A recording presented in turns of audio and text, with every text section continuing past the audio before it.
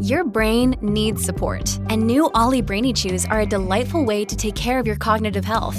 Made with scientifically backed ingredients like Thai ginger, L-theanine, and caffeine, Brainy Chews support healthy brain function and help you find your focus, stay chill, or get energized. Be kind to your mind and get these nootropic chews at ollie.com. That's OLLY.com. These statements have not been evaluated by the Food and Drug Administration. This product is not intended to diagnose, treat, cure, or prevent any disease.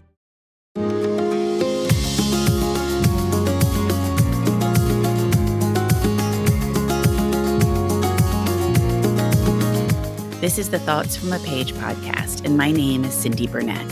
Each episode, I interview authors about their latest works and others in the book world about their jobs, what those jobs entail, and the books that they love.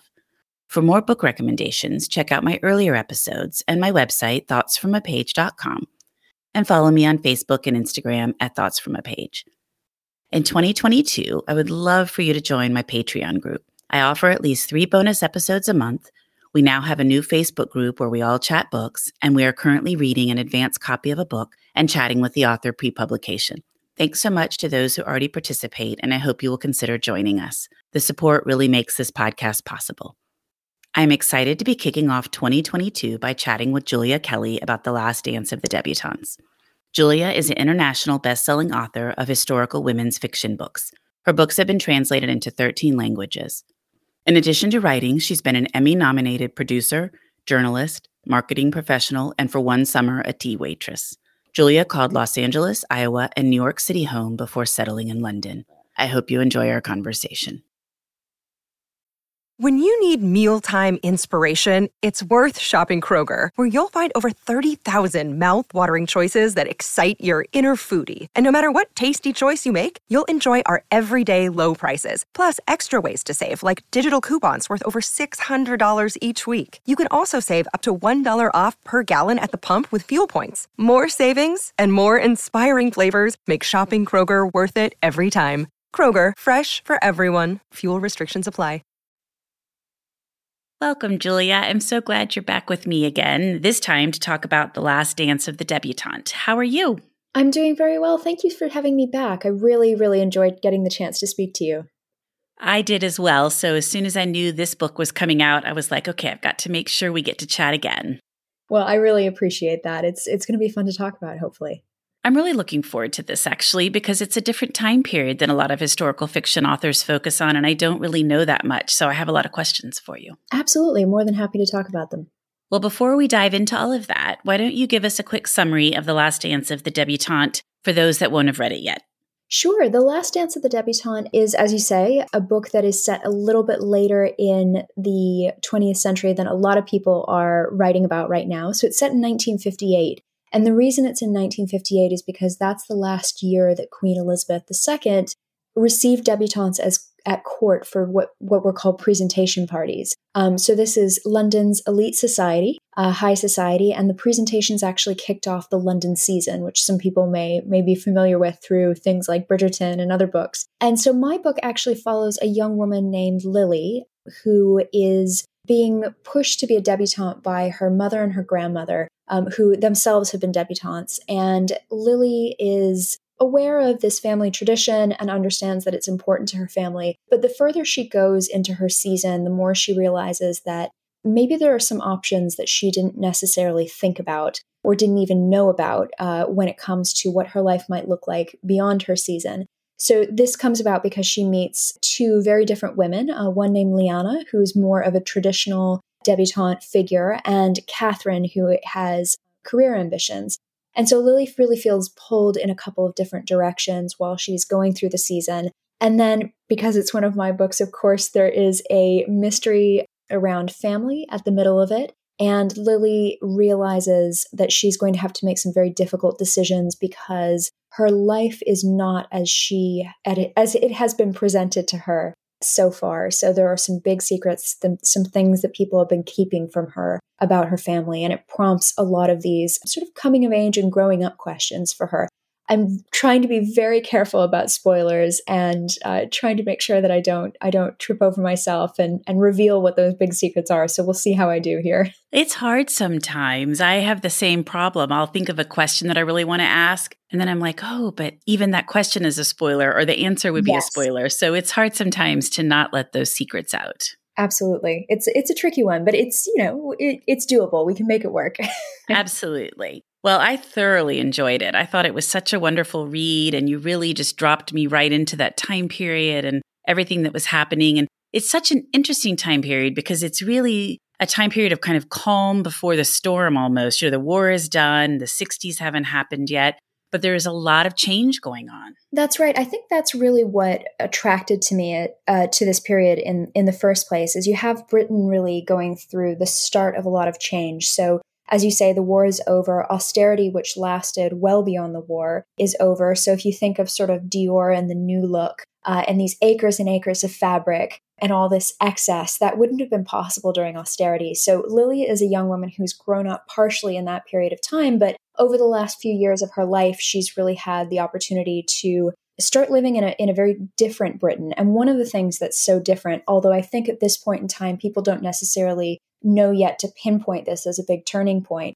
is that women's roles are going to dramatically change in the coming decade. So you have things like the swinging 60s, you have the sexual revolution, the women's rights and second wave feminist movements. So it's really at the doorstep of a lot of change that's about to happen. And I always love, and I think as a writer, it's very natural to be attracted to periods of change because it puts your characters into a situation where they have to make decisions. Sometimes it can stress your characters, which I think always makes for good story and also reveals a lot more about these people that we're reading about. I think that's exactly right. And I think it's fascinating to look at these time periods that appear calm at the time, but there's clearly so much brewing. It's kind of truly the calm before the storm, before everything you just mentioned is going to completely alter the way the world works. And so it's interesting to look at those periods and kind of see under the current or under the surface what was really happening. Absolutely. It's really a fascinating time period to write about. And then, of course, also you have changes in high society, which is obviously a very narrow and very privileged group of people, but they're really about to go through massive change as well because the London season as we know it really begins to end. So this is, of course, with the end of the debutantes and the debutante presentations, that was a lot of the focus of the season, although not all of it. And it does go on for some time after the end of the book. So different events start to fall away sort of in the mid to late 60s, early 70s. And we really don't have the season as it once was. So there's a lot of people that are sort of on the precipice of change. But the question is whether some of them understand that that's what's happening. And some of them maybe are still a little willfully ignorant. Or purposely ignorant. Exactly. They don't want things to change because they're very invested in maintaining the status quo for themselves. And a lot of that is, of course, a class and status thing as well for a lot of these people. Absolutely. And I think something that we see happening a little bit today as well. Yeah. In a different way, but the same idea. People don't want things to change. Definitely. So what was the process like for being chosen to be presented to Queen Elizabeth II? Like, how did you apply to do that? And how did people get chosen? Well, you're absolutely right that it was an application. So mothers, aunts, grandmothers would write to the palace and request an invitation for their daughter, niece, whoever it was that they were representing. And the reason that you have a representative or a sponsor or chaperone is because a woman had to herself have been presented at court in order to then present a girl. So it's a way of kind of keeping the circle of people who are eligible to be even looked at as potential debutantes very tight and very elite. Although there are reasons why the debutante presentations went away, and the most kind of commonly bandied about is that Princess Margaret looked around one of the years and said, "They're letting every tart in London in these days," and so in her very elegant, gracious way. She sort of pinpointed part of what people saw as kind of quote unquote the problem, which was that the face of high society had changed. You no longer had as many landed, titled aristocratic families as you once would have. And instead you're having things like diplomats' daughters, bankers' daughters, barristers' daughters, people who would have been maybe 100, 150 years ago, absolutely not considered for being a debutante. But for the purposes of this book, First, you had to write to apply, and then you had to be invited by the Lord Chamberlain to attend. And then you would have to go about, depending on how intense your debutante training is, and I'll talk specifically about Lily's experience because she does the whole thing. She was sent to France. She was pulled out of school in England and sent to France to be finished. So that's where she would have been taught conversation, how to carry herself in a room, the various ways of getting through a meal, what she would expect. It was basically a training course, essentially. And then also you were supposed to polish your French as well. And then she came back to London and would have done things like taking classes at Madame Vocani's dance academy in Knightsbridge, I believe it was. And that's where you would learn how to curtsy correctly. And you would, of course, have to go and get your wardrobe, including your presentation dress. And then there are other items that are very specific to different dances and events. But you also had a couple of long dresses, a few cocktail dresses, things that you would wear over and over again throughout the season because you were basically gearing up for going to months and months of parties. And that sounds really fun. But, when I go to a party, it's sort of, you get dressed up for one night and you go and it's unique and, it's a bit novel because you haven't done it for a while, especially in recent months. For these women, they were looking at going to events, sometimes 3 in a night for multiple nights a week for months. So it really was this sort of social marathon. And all the debutantes I talked to and all the debutantes who I read about in research talked about how exhausting, mentally and physically exhausting this was because you sort of almost become nocturnal. Your day really starts at 6 p.m. when cocktail parties would kick off, and sometimes you wouldn't get home until dawn. So it's this sort of training ground they have to go through in order to then make it through the season itself. That all does just sound absolutely exhausting. The other component to it, too, is that you're really going to the same parties with the same people. So it's not even like you're going to all these different parties and there are different guests, but you're all going through the exact same process. So I'm assuming you see the same people at each event, or at least many of the same people. Oh, yes. You see the same people. You dance with the same men who were nicknamed Deb's Delights if they were single, unmarried men. And the old joke was that, so long as you had a good dinner jacket, and you were an educated young man, you could swing an invitation to any event because they were always looking for young men to dance with the girls and sit with them at dinner. But, it was exhausting by all accounts because really it has this repetition of party, party, party, party over and over again. And I think at some point in the book, I do write that one of the girls says, I almost don't know if I'm coming or going and whose party I'm going to. And where I'm meant to be, my life is ruled by my diary, by my calendar. So it really was, or at least it sounds to me, incredibly intensive. And I think it would have been quite a strain, actually, for a lot of girls. Incredibly stressful, I think. Yes, definitely. To worry about what you were included in, because it sounded like from your book that you weren't invited to every party. So then you have to worry, well, why wasn't I included in this one? Or would love to have gone to that one. So the whole process just definitely sounds like it would take a huge toll on you. Absolutely. Some of it was really about making sure that you made the sort of, and I say this with a big, slightly sarcastic grin on my face, that you made friends with the right people, which would have really mattered to this class and this generation, especially the parents who had gone through this process before. But it really sounds like it was just one of those things where you sort of had to make your friends and find a way to get through the season. And maybe you ended up with a nice boyfriend. Maybe you ended up engaged, as a couple of girls did in real life through the season. And some actually met their husbands and future partners through the season. But really, it was about sort of just being in the right place at the right time, getting the right invitations, because that was the social collateral for a lot of women in that class. Almost like a social hierarchy within all of this stuff. Absolutely. And it was one of the things that I wanted to explore a little bit in the book was looking at, okay, we think of this band of the upper class or high society, but within that, as with any sort of subculture or group of people, there's stratification and class within there. So what does it mean to be a girl who has been, her family has been bringing out debutantes for 8 generations versus a girl who's just being brought out and not even being brought out by her mother, but being brought out by a professional chaperone who her family is paying an incredible amount of money to in order to make sure that she meets the right people and also sort of legitimizes the new money in the family. So I think it's really interesting looking at taking a closer look at this group of people that we may sometimes just assume, oh, everybody was the same because they all went to these dances, they all were debutantes. But there is some variety there. I think it's like with any group of people that once you really dive into it, even if it looks like it's homogenous, it's not.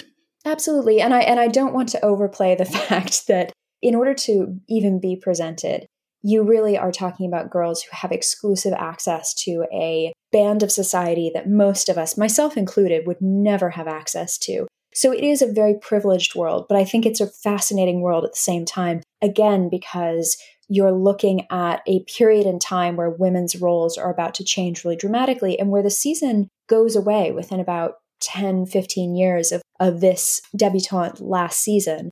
So I think it's just a very interesting sort of magnifying glass to place on this one aspect of society. I agree completely. Well, you must have done an amazing amount of research. What was that like? Well, I have to say, I really found The Gold Mine, which is a book that specifically talks about whatever your subject is. So there was a lot of research, but I was very lucky because I had some guidance. And that is because my mother read the book, The Last Curtsy, which goes by a couple of different titles depending on which publishing territory you're in. But it's by Fiona McCarthy, who ended up becoming one of the preeminent biographers in Britain. But she herself was one of the last debutantes to be presented in 1958. And she goes into very considered, sometimes very funny and wry, but very affectionate detail about what it was like going through her season and what the girls got up to during the season, what the parties and the whole world was like, and then also what some of these women did after they were debutantes. And I think it was just such a wonderful, wonderful thing to have, because she talks about everything from sort of where you stood and walked and what it was like going into the palace when you were presented, all the way through to sort of where would they go after their parties? Well, a lot of these women were unchaperoned because the days of chaperones, as we think of them in the Victorian era, had fallen by the wayside. So a lot of the girls were going out to London Airport, which was what Heathrow became, and having breakfast at 4:00 in the morning because air travel was very glamorous. And that was a really exciting thing to do. Or they were going to nightclubs and going dancing, or, so it goes into all this wonderful detail about what their experiences would have been. But then on top of that, I also was fortunate enough to be able to speak to some debutantes. So I spoke to one woman who was actually presented in 1958 and described the whole court presentation process, but she didn't actually do the full season. So she just did the presentation. So I was very lucky. I was introduced to two women through an old neighbor of mine, actually, who were brought out in 1964. So they weren't presented to the Queen, but they did have the whole debutante season as young women. And so all the way through to sort of a ball at the Ritz and coming out drinks at a gentleman's club in London, really sort of opulent, incredibly expensive endeavor for their families. And it was really, really valuable getting a chance to speak to them. One of them, actually, I think a lot of people just haven't asked what their experience was like in many, many years. And one of them, I called her because she was a recommendation of somebody to speak to. I called her and I said, hello, my name is Julia Kelly. I'm writing this book. And she said, oh, well, I don't know how helpful I'm going to be to you. And then she proceeded to speak for about 30 minutes nonstop about what it was like being a debutante and all this wonderful detail about where she shopped and all this sort of like whispered things about sex and, talking about what her family expected her to do and what the parties were like and how much your shoes hurt you at the end of the night. And it was really fantastic for just getting that little bit of detail that really can make a book come alive. Absolutely. And that's so funny. Probably once she got started, she's like, I remember more than I thought I did. Absolutely. I think it was that case. And I think it was also an instance of, being modest and I don't know how much I'm going to help. And then suddenly it's like the floodgates opened. It was wonderful. That is wonderful. Well, who did you enjoy writing the most in this story? I always love writing my main character, but I will be honest, I always find it slightly more stressful because you're much more in their perspective. This book, unlike the book that we previously talked about, The Last Garden in England, The Last Dance of the Debutante focuses on one point of view character. I went from 5 over 3 timelines to one person in one timeline. gave myself a bit of a break. And so you really need to sort of get into somebody's head and their motivations and all of those things. So I do sometimes find I really enjoy writing secondary characters because it allows me to sort of play a little bit more with lower stakes, shall we say, in terms of having an entire book hang on somebody. So I really enjoyed writing Lily's friend Catherine, who is the millionaire debutante. She is the debutante whose father has made a lot of money in the publishing industry. He owns a bunch of newspapers, and it's really important to her father and her mother that they're accepted into society. So they think to themselves, what we'll do is what a lot of people did for many, many years before this book is set, and we'll bring our daughter out. And so they pay for somebody to bring their daughter out. But Catherine really has other plans for her life. She wants to work in journalism, a job close to my heart because I started in journalism. And she just has a little bit of a different, and I think as a modern reader, people will recognize it as a more progressive, more modern look on what women can do and what women are capable of once they have a little bit of money on their own. You know, they're making their money themselves. So I really enjoyed writing Catherine a lot. I liked Catherine as well because she was happy to just go her merry way and do what she wanted to do and didn't feel the pressure from her parents, or at least most of the time, didn't seem to really feel the pressure from her parents. Yeah, I think she is really in a unique situation. She has a lot of family money, but it matters to her to be doing something that she not only enjoys, but she thinks makes a difference in her life. And I liked her quite a lot. Plus, she has a great sports car and a great wardrobe. So she was fun to write about from those perspectives as well. Absolutely. And fun to read about as well. What about your beautiful, beautiful cover? Do you just love it?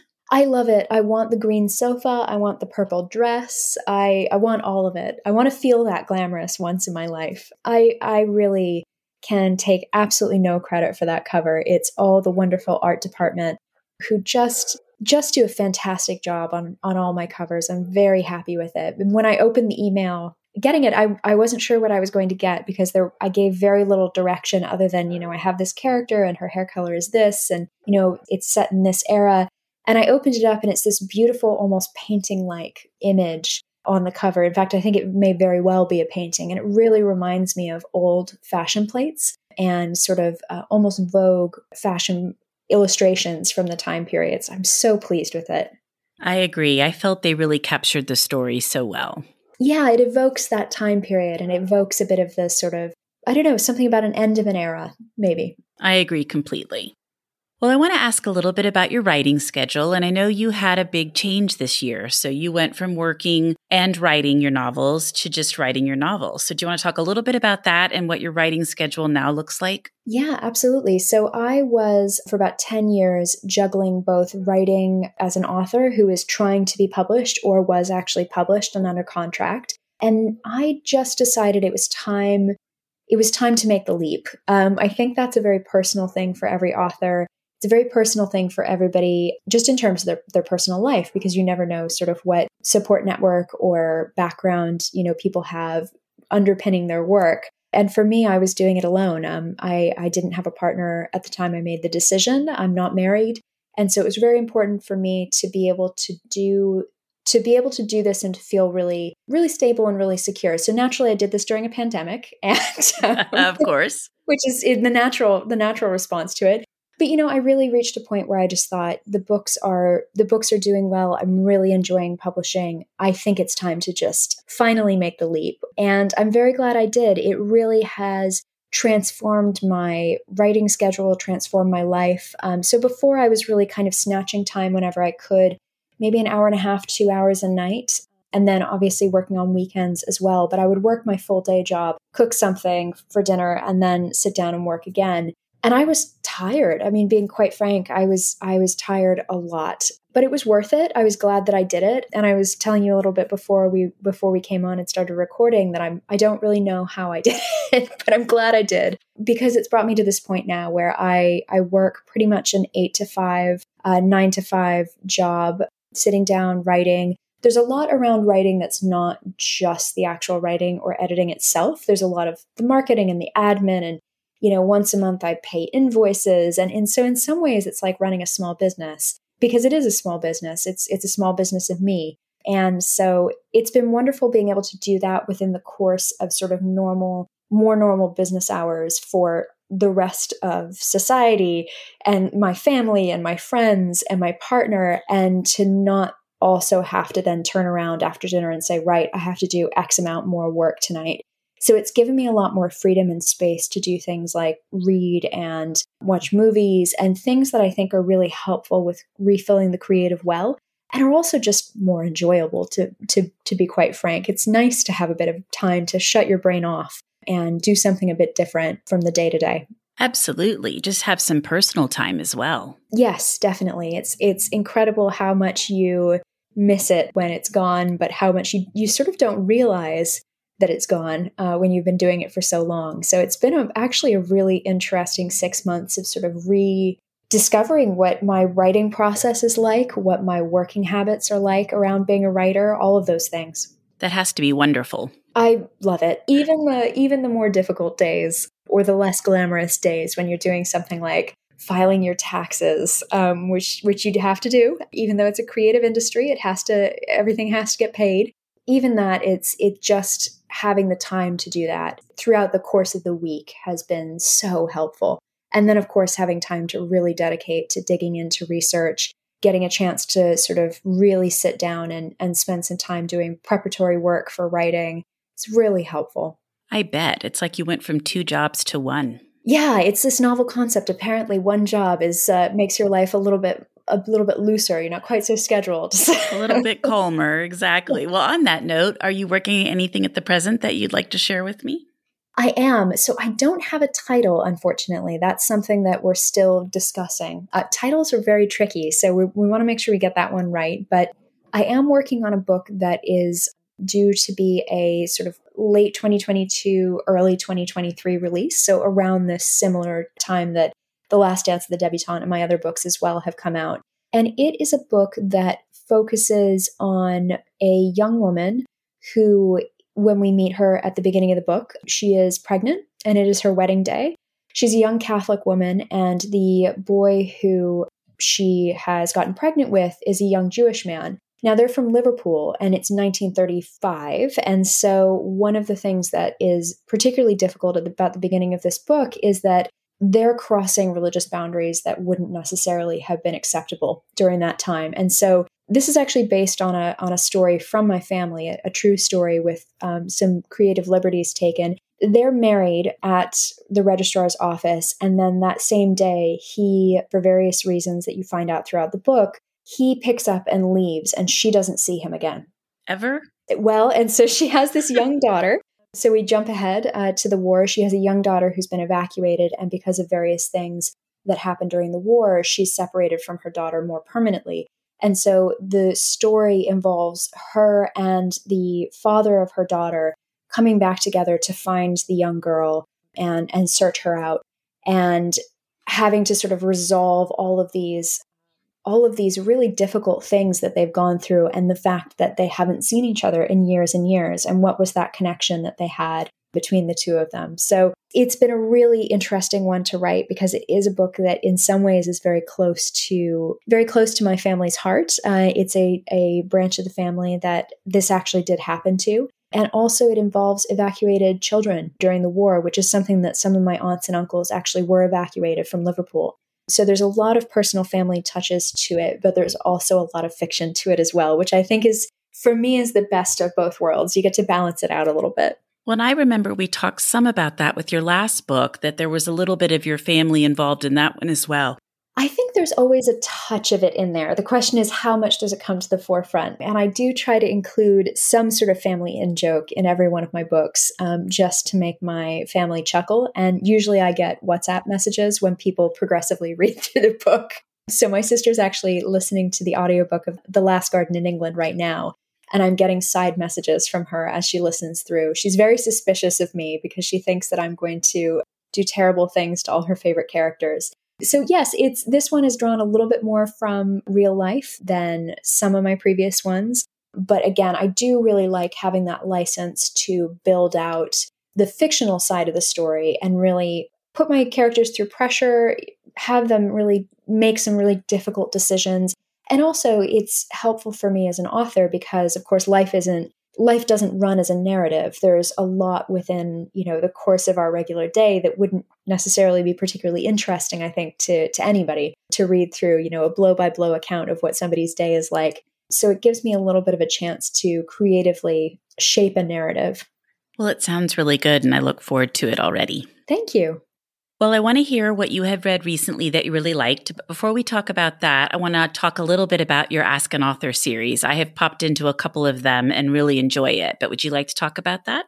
Sure. So Ask an Author grew out of me being here in London, where my primary publishing market and obviously my accent are North American. So I'm from the US. And I'm primarily published in the US and Canada. So I wanted to make connections with other authors. I wanted to, especially during the pandemic and especially with the difficulty around international travel, I really wanted to be able to also speak to readers. And I will give a huge amount of credit to the wonderful women at Friends in Fiction over on Facebook who have built this incredible community out of their Friends in Fiction broadcasts every week, and then also the podcast and all of those things. And I also, as I mentioned before, used to be a journalist and really missed the interviewing side of being a journalist. And so you take all those things, you throw them into a pot, you shake it all up, and you get Ask an Author, which has been a weekly this year in 2021. It was a weekly author interview broadcast, primarily focusing on historical fiction authors, although there have been some authors writing some different things. And I've just really, really enjoyed getting a chance to speak to all these people, to ask a lot of really nosy questions about their writing process and about sort of the bigger themes in their books. And it's just been really a joy, especially through the pandemic. I'm trying to figure out what I want to do with it in 2022, because I always think it's fun to sort of iterate and do different things and challenge things a little bit. So I'm going to be doing a little bit of thinking over that over the next few weeks and trying to come up with something new and interesting, but keeping at the heart of it that author interview and also all of the reader interaction with authors is really, really important to me. Well, I've really enjoyed them, so I'm glad that you have done them. Thank you. Well, what about what you've read that you really enjoyed? Well, I told you beforehand I was going to have to pull my Goodreads up, so I'm doing that right now. I can tell you a book that I literally just finished and I thought was just beautiful and really wonderfully written is The Postmistress of Paris by Meg Waite Clayton. So this is a World War II book set in France about an American heiress and a German photographer and sort of what happens between the two of them as Germany marches into France, and then also they live through occupation as well. It's beautifully written and I thought was really sensitively done. And I really enjoyed The Wedding Veil by Christy Woodson Harvey. So that book doesn't come out until, I believe, the late winter, early spring of next year, or of 2022. But it's just wonderful. It's her first dual timeline, historical fiction and contemporary fiction book. And she has such a wonderful wit and wonderfully observed relationships between women. I really enjoy her books and have been reading her for a long time, so I was delighted to see that. And then one more book that I'm not sure whether it's made the jump from the UK to a wider audience yet, but I read it and thought it was very clever and very well done, is called The Appeal by Janice Hallett. And it's I struggle with this word, so let's see if I can get this right. It's an epistolary novel. I think I got it. And it's all set around an amateur dramatic society in the UK, and a murder happens. And the device is that two essentially law associates are trying to figure out if the police arrested the wrong person. So you enter the book not knowing who the murderer is, not knowing who was murdered, and not knowing what's happened. And it's all revealed through emails and text messages and, flyers for the play and all these different things. And it's incredibly clever how it's laid out. I just absolutely loved it. My whole family's read it, and I think it's really a fantastic debut book. I always struggle with that word as well and have to sort of say it in my head 4 times, and then sometimes it comes out right and sometimes it doesn't. I'm very glad that you said that, because I always feel a little silly when I do sit there and before I say it, I do the same thing. I think to myself, it's epistolary. It's just funny how there are some words like that. I was even doing that with debutante earlier when we were talking. All of a sudden, I was like, why can't I say debutante right? So it's just funny that words sometimes do that. And I think that book comes out in late January here. Oh, wonderful. Well, it's definitely worth picking up. It's a lot of fun, and it feels very British to me. So especially if people enjoy the more sort of British crime drama side of things that's maybe a little cozier, so something like Midsummer Murders, I think that this might be a good fit for them. Well, great. Well, Julia, thank you so much for coming on the Thoughts from a Page podcast again. I always enjoy speaking with you. Oh, I'm so glad I could join you, and I really appreciate you having me on.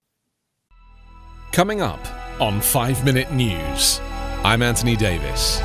You might think it's partisan because maybe it's critical of one side or the other, but it's not. It's just the truth. And I think that's also something that's kind of unusual for Americans listening to the radio or to podcasts, because the news landscape in the States has been so partisan for so many decades. So 5 Minute News is verified, truthful, independent, unbiased, and essential world news daily.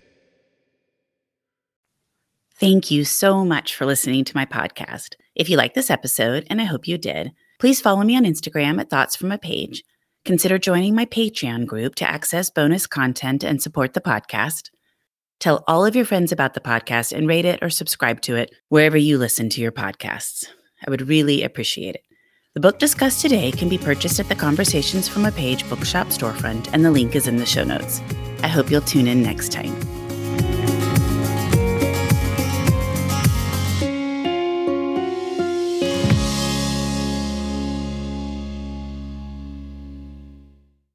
Hi there, I'm Heather Drago. And I'm Sarah Saunders. We host the podcast, That's a Hard No, about saying no and setting boundaries. So you can become that true and empowered you that this world needs. Saying no isn't just okay. It's the key to living an authentic, fulfilling life. I'm a licensed professional clinical counselor. So while this podcast is in no way a replacement for one-on-one therapy, I suppose I know what I'm talking about. I'd say so.